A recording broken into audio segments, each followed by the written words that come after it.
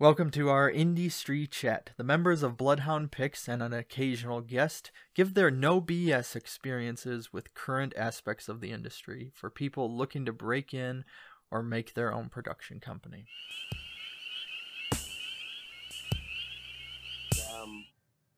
Is perseverance, you know, to always just have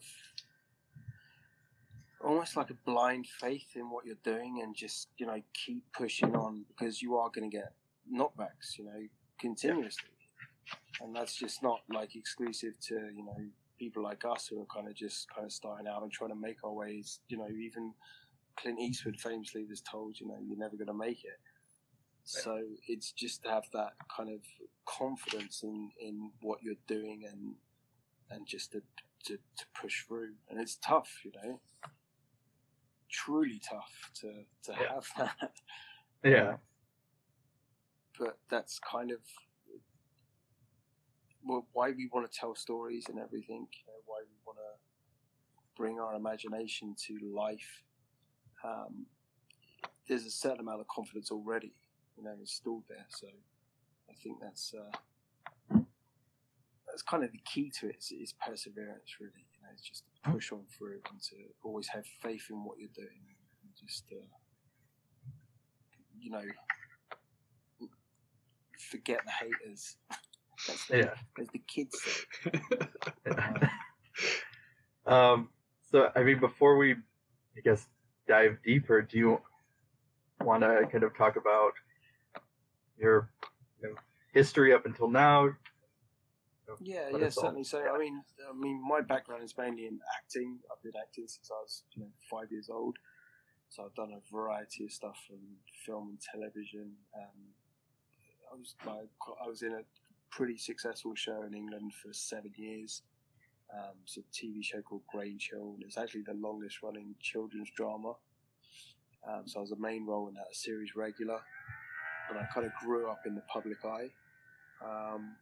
After leaving that show, I did various things. Ended up moving out to Los Angeles, where I was fortunate enough to meet Craig and kind of continue working within the realms of the industry. I worked with a company called Man Monster, as these guys here. I helped to kind of develop that company, and I don't do so much work with them anymore. They do a lot of conventions across the US. But my first and foremost love has always been cinema and movies and films. And I have a great passion for the horror genre, as you, Craig, know. I've spoken many times about it. So yeah, that's pretty much my background. I do consider myself a cinephile, but occasionally I meet people who are a lot more educated on cinema than I am. But it's always nice to chat film with people. Thanks. And then, so what was it like, I guess, moving from what you were doing in England and then the transition into the States from LA? Yeah, it was tough.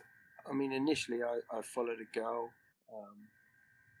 That's why I went out to Los Angeles. The girl was also from England. She became my wife, and now we got a little American baby on our hands. But initially, like the first year, I think was super tough because I quickly realized that you're not so fucking special. Everyone wants to be an actor, and especially in this day and age, when we all have the ability to make movies in our pockets. When I was growing up as a kid, I'd make movies with my friends. We'd buy camcorders and we'd shoot these movies and edit them. But now you have that ability to do so, literally in your pocket. And it was a sinking realization, I thought, that I wasn't so, I guess, unique or special. Because in England, you tell people you're an actor, and they don't believe you. It's just like a fantasy for them. Like, you're talking rubbish. What are you talking about? You're an actor? That's for the realms of fantasy. And then hitting LA, it became, very apparent and obvious to me that everybody is an actor or has some sort of connection to the industry. So it was a little bit disheartening at first, but then, you know, the reason I met Craig, I'm not sure if you guys know, Craig and I worked at the Chinese Theatre in Hollywood. So when I found myself working there, and I do actually still work there because I love it so much, it became a point of grounding. You know, I had something to kind of call my own, and it was a great move for me, you know, on the chessboard of life. And then, so did you kind of move to, because I know you do music and you write as well. So when you came out to LA for the acting and then went on, and then with the Chinese theater, did you then move to, like, how do you use other outlets, or? Well, I think I initially came with that blind confidence I was speaking about before, you know, that blind confidence of just being like, you know, I'm special and nobody's quite like me. And I still have that to an extent, but it's certainly lessened over the years. I've realised and understood that, you know, I think a major turning point for me, I watched a documentary called Senna. I don't know if you guys have ever seen that one. It's about Ayrton Senna, who was a race car driver. And it's a fascinating documentary, but he was literally putting his life on the line to entertain a country. And I was thinking to myself, after I watched that, I was like, what are you doing? You're not, you know, this is not rocket science. Entertainment is not rocket science. You're not saving lives here. You're not doing anything kind of that profound. And certainly when you look at all these other people around you who are, you know, doing web series and you know, short movies and things, you kind of just lose a little bit of that passion. So you kind of think to yourself, it's kind of, you know, let's pretend. It's kid stuff, really. And even though it's fun and enjoyable, it is let's pretend. But that's to a certain extent. So you've also got people who are making serious movies with serious subject matters and issues that are being raised within them. So, you know, I don't want to belittle the people who are doing those sort of things, but certainly from my point of view, I did get that sense quite early on after moving out to LA that, you know, you're not so special. So that blind confidence kind of like was diluted a little bit. Oh, thanks. So since I know that you're kind of a new father, and another one, did that kind of change anything in terms of your acting, or? It changed my ability to watch movies. I definitely don't get to watch as many films as I want to watch and enjoy as many movies as I want to watch. Also, you know, speaking specifically about the horror genre, you know, I've developed a different relationship to that particular genre since becoming a father, where, you know, things that are subject matter wise too dark, you know, I might kind of shy away from a little bit, or things that are gratuitous in nature, you know, I'm like not as interested in as I might have been. You know, exploitive stuff, you know, 5 or 6 years ago, I'd seek out the most kind of disturbing stuff. I'd always be looking up like top 5 disturbing movies ever made, and I'd like to challenge myself to see if I could sit through them. Nowadays, I don't think I'm really looking for that anymore, because I've seen some pretty sick shit over the years, and I'm just like, yeah, I don't think I can see anything sicker than that. And being a father, I don't think maybe I should look at this sort of stuff anymore. It's definitely not entertaining, you know. I mean, I know, you know, from personal experience,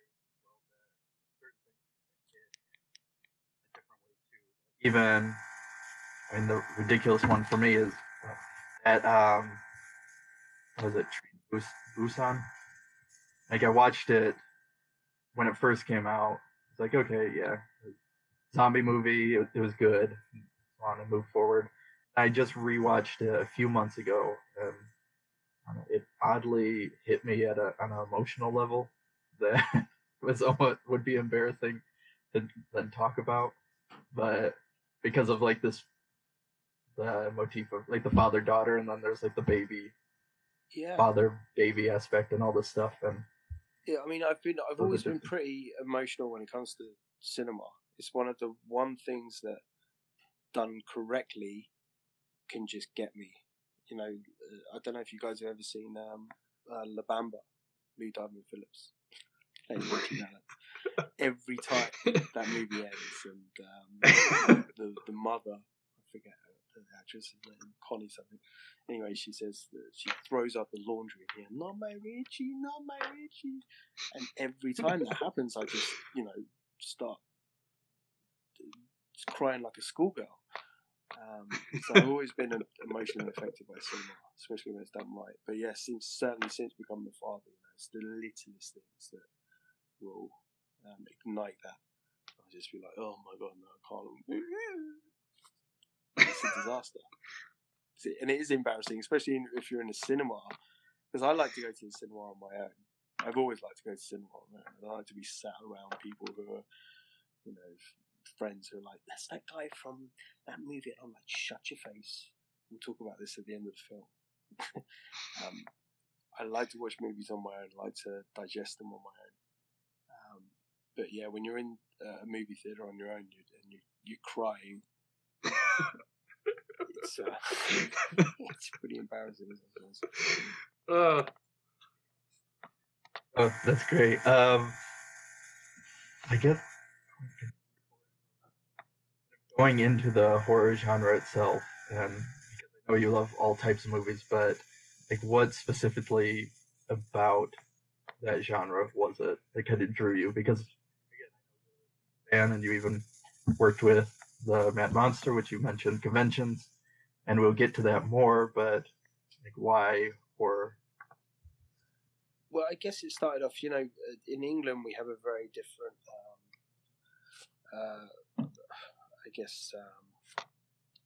Certification system.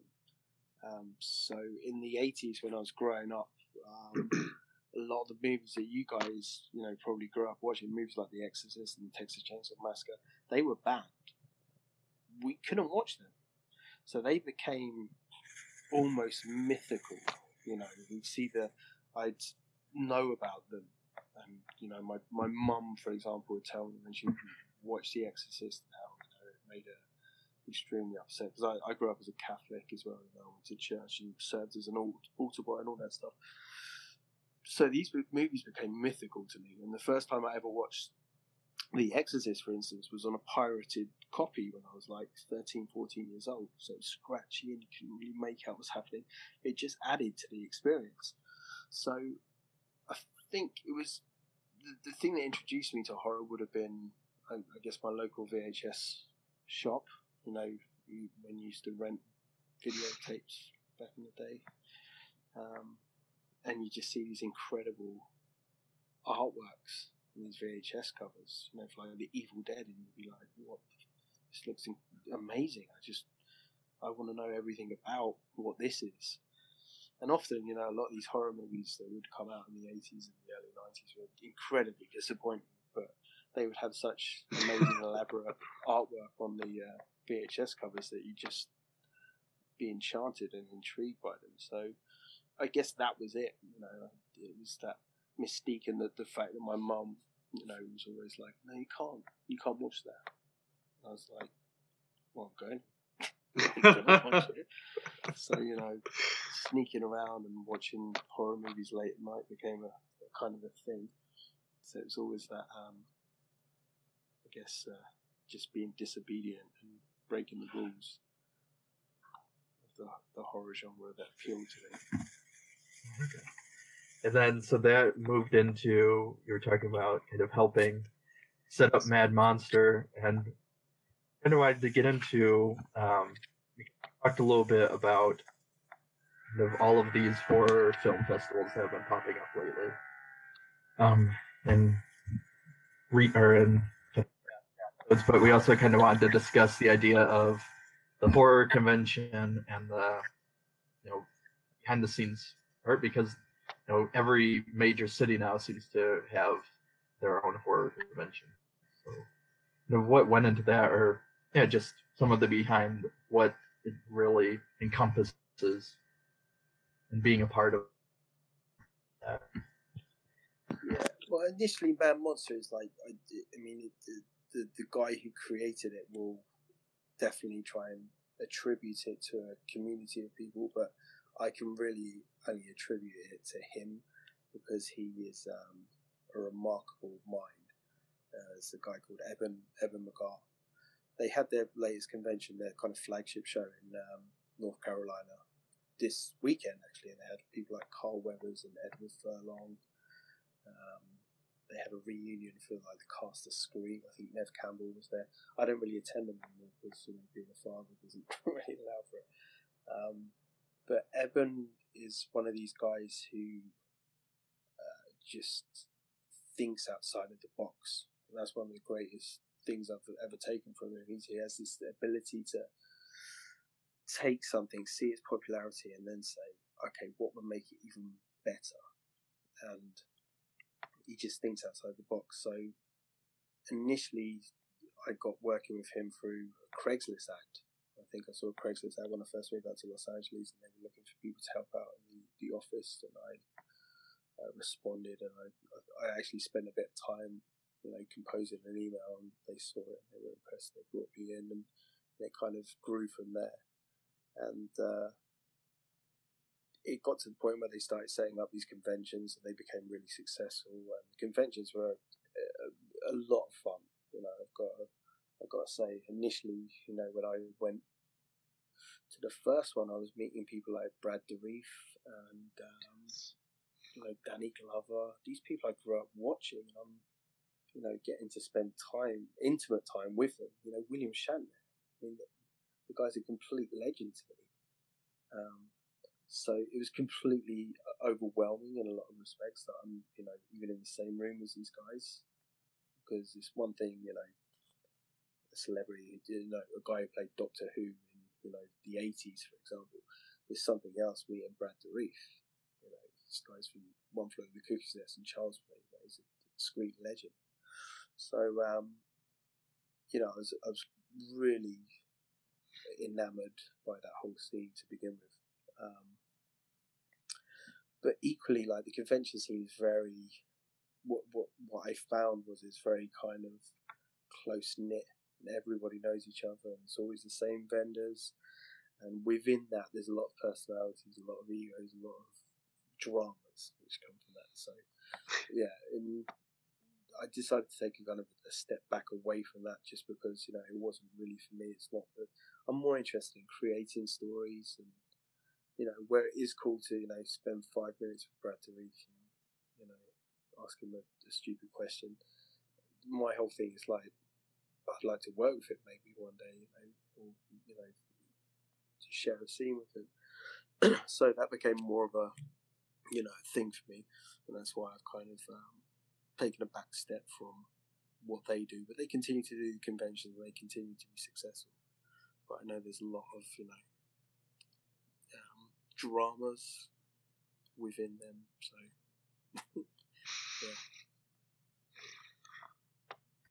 So with that, and then everything that you're doing, kind of how do you keep going kind of in between the project? That will kind of go into, I guess, now that, as you're a little bit older and as wiser and have been doing this for a while. I mean, like, it's a constant hustle being me, but maybe it's just a constant hustle for everybody at our kind of, stages in the entertainment industry, because unless you're in it, you're on the fringes. And being on the fringes is frustrating because you're just watching all these other people kind of come up, and sometimes it's, less talented people, and people aren't saying things as, profound as you might want to say them. So yeah, I think personally have made a peace with that, where I'm just like, I know that my big break could come tomorrow. I know that it could come next year, but still, I believe in myself enough to think that there will be a big break somewhere along the line. So yeah, again, it goes back to that thing what I was talking about: perseverance, believing in yourself, and not taking it too seriously. You know, just before Christmas, I went for an audition for a new movie with Dwayne Johnson, Gail Godot, Ryan Reynolds. The audition went great. The cast director phoned my agent afterwards. They said, "Is he available on this date?" I said, "Absolutely." And then that date came and went. I didn't hear another thing. And that's the frustrating thing, because you know it went well, you know they liked you, but they don't have the decency to kind of like say, you know what, we're going to go with someone else, or we decided to cut that scene. You don't know what happened, so you're just left in this like weird limbo of like, fucking give me a scene with Gal Gadot. That's what I want. You know, that would be fantastic for me. You do get to the point where it's like, I understand it's not personal,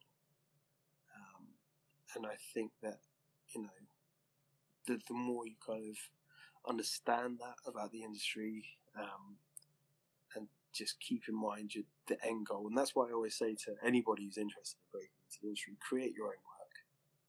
Create your own work. Don't rely on other people. Go out, shoot things, write stories, make things yourself. Because if you create your own work and it's successful, then people are going to start knocking on your door. They're going to start trying to endorse you, and they're going to start saying, "Oh, can you advertise my product? Because what you do is great."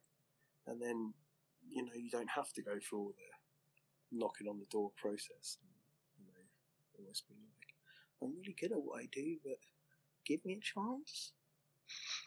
You don't have to go through that process, because people are going to come to you. So, yeah, I mean, that's what, like, I'm sure Kyle and Josh, I haven't even heard from you guys. Like, you're just sitting there kind of nodding. But I'm sure you're probably both in the industry as well. I'm sure you're both, you know, creative minds.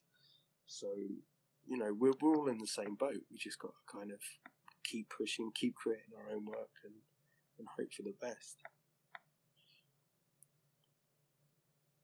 I'm just fascinated with you. Yeah.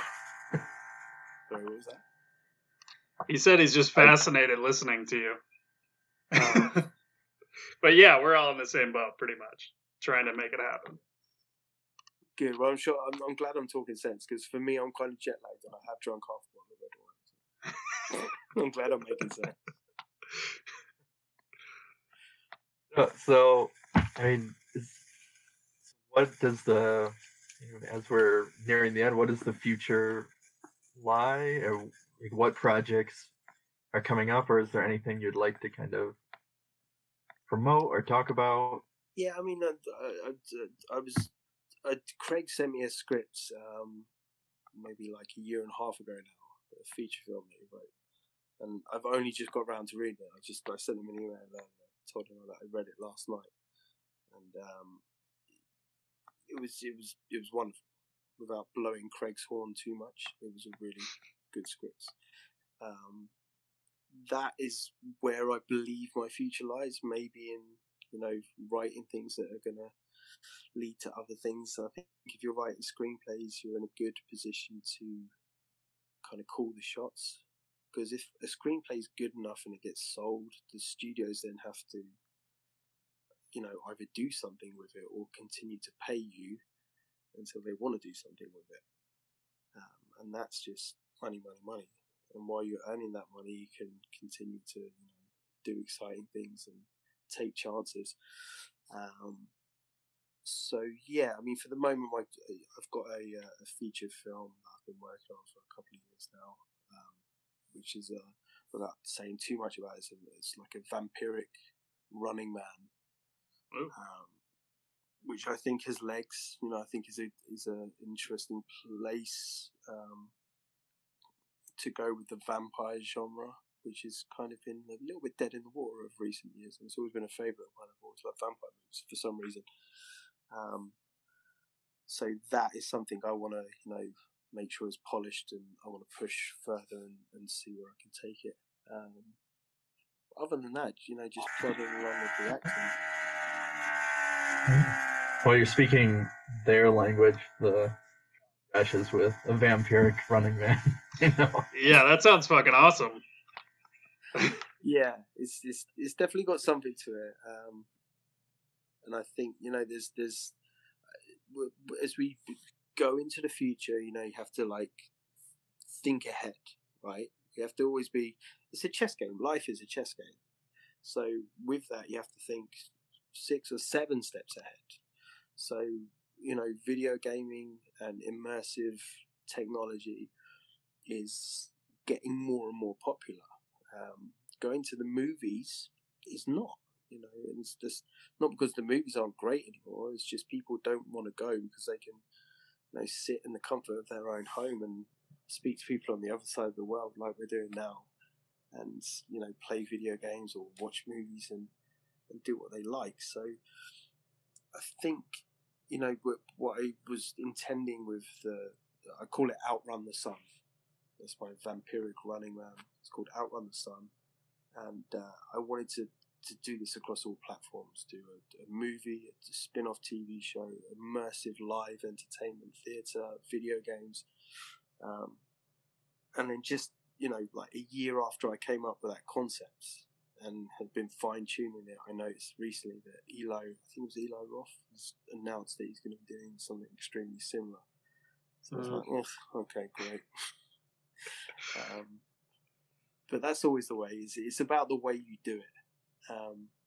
A few years ago, I'm not sure if you guys know, but out in Los Angeles, there was something called the Tension Experience. I don't know if you ever heard about this. It was created by the guy who did Saw, one of the Saw movies. I think it was Saw 3. Is it Darren Bossman? Yeah. I think he did Saw 2 and 3. Okay, yeah. So he created this. It was like immersive theatre, and there was a bunch of kind of puzzles and things beforehand. But I signed up to it. I paid money and I took part in it, and it really was quite a unique, incredible experience where I literally got kidnapped in downtown Los Angeles and put on this really weird roller coaster ride, which involved all these actors, and some of which that I found out afterwards actually knew me personally, and they were like, "Oh yeah, we were told we can't get involved with you personally because it would ruin the whole experience for you." But they were watching me from cameras and stuff. And I've done a couple of them as well, and I think there's a lot to be said about this. And essentially, it's giving people an experience. It's what I always say about when I give tours of the Chinese theatre. I say to people that when you watch a movie in this room, you're not going to forget the experience. The Chinese theatre in Hollywood, if you guys have ever been, is this incredible, grand, old movie palace that's been there since 1927. And you can feel when you walk in the room the people that have been inside it before you. And I'm talking about Charlie Chaplin right up to Leonardo DiCaprio. They've all been there. And a lot of, the entertainment experience nowadays is missing that sense of experience, missing that sense of wonder. It's designed for you to, click onto the next episode or to watch a movie. And so, after becoming a father, I decided that I was only going to seek out stuff that was exceptional. And I was only going to give my time to stuff that was considered by, critiques or, friends, valued friends, to be exceptional. Because I don't have the time for stuff that's, it's okay. I'm going to sit there and I'm going to watch something that's 5-star entertainment, and I'm going to decide whether or not I think it's 5-star entertainment. So, yeah, I can't even remember what your original question was. That was perfect. As we're wrapping up now, because part of the podcast we'll deal with the obscure and the independent, and so is there any movies that are your go-to recommendations and ones that are obscure that maybe people haven't really heard of, that you are the ones you are championing that you would really like to recommend to people out here? Yeah, I mean, I've really over the last few years I've enjoyed Ari Aster's stuff. You know, Craig and I have spoken about Hereditary and Midsommar. I thought they were just excellent. You know, because you got different styles of movies coming out nowadays. You got, you know, popcorn nonsense. I mean, for me, like It Chapter 1 and Chapter 2 were just unnecessary. I sat there for, what was it, 6 hours of my life I dedicated to both those films, and by the end of it I was just like, ugh, I'd rather watch the Tim Curry. Maybe that's just nostalgia, or maybe it's just they weren't that great. And I think a lot of people, you know, you have this popcorn culture where if you're not being entertained every 5 seconds, you know, you're looking at your phone. And that's a bad place to be. You know, that's part of the reason why I don't let my daughter watch any TV. And, you know, I'm all about books with her. We sit down and we read a lot. Because using your imagination is key to entertainment, I think. I don't want to be given the whole story when I watch something. I want to be able to make up some of it myself and make my own decisions. So, yeah, the work of Ari Aster, I love what Robert Eggers is doing. You know, The Witch and The Lighthouse, I both really enjoyed. A few years ago, there's a movie, it might have been just after I moved out to LA, around 2011. These guys they made a movie called Bellflower. I'm not sure if you ever saw that. Mm-hmm. Really weird, obscure little film. Kind of in the horror genre, but not really. It was a strange movie, but you know what? I encourage you guys to seek it out because it was totally unique, and they shot it on a number of different cameras with different films and stuff. And I went and caught it in the silent movie theater, and I was just thinking at the time, these guys are going to do exciting stuff, but they never really got the recognition I think that they deserve to get off the back of that film. So yeah, I'm going to start talking about that movie a lot more to people and encourage them to seek it out. It's a hard one to find, I think, but it's called Bellflower, and it's an interesting one to look at. And so how can people follow you on your social media? Well, yeah, I mean, I kind of deleted all my social media recently. Every time I go on social media, I just feel like it's like soul crushing and devastating. I'm like, yeah, I don't want to be part of this. So, if you're interested, you can Google Mortzo, which is Mortzo. And that's my songwriter name. You can find a bunch of my songs, and you'll probably find a link to some way to contact me if you really want to. Thank you so much, Peter. Yeah, no, it's been a blast, and thanks for letting us have you, especially being in the UK right now and dealing with the storms. And yeah, I mean, guys, it's an honor to chat to you, and you know. Josh, Kyle, make sure you shoot me Craig will give you my email. Let's keep in touch. We'll definitely hear more about you guys because I feel like I just kind of talked at you for however long we've been talking, but I'd love to hear more about what you guys are up to as well. Yeah, absolutely. Cool. Thanks for coming on. Excellent, Jess. Well, listen, lovely to meet you. I'm going to go and get some sleep now, I guess. yeah, definitely go for it. Thanks, Peter. Thanks for doing it. Take care. Thank you. Yeah. Okay, I'll talk to you later, man. Bloodhound Picks podcast is produced by Josh Lee, Craig Dram, and Kyle Hintz. Music by Raymond Seed. Audio editing by Kyle Hintz.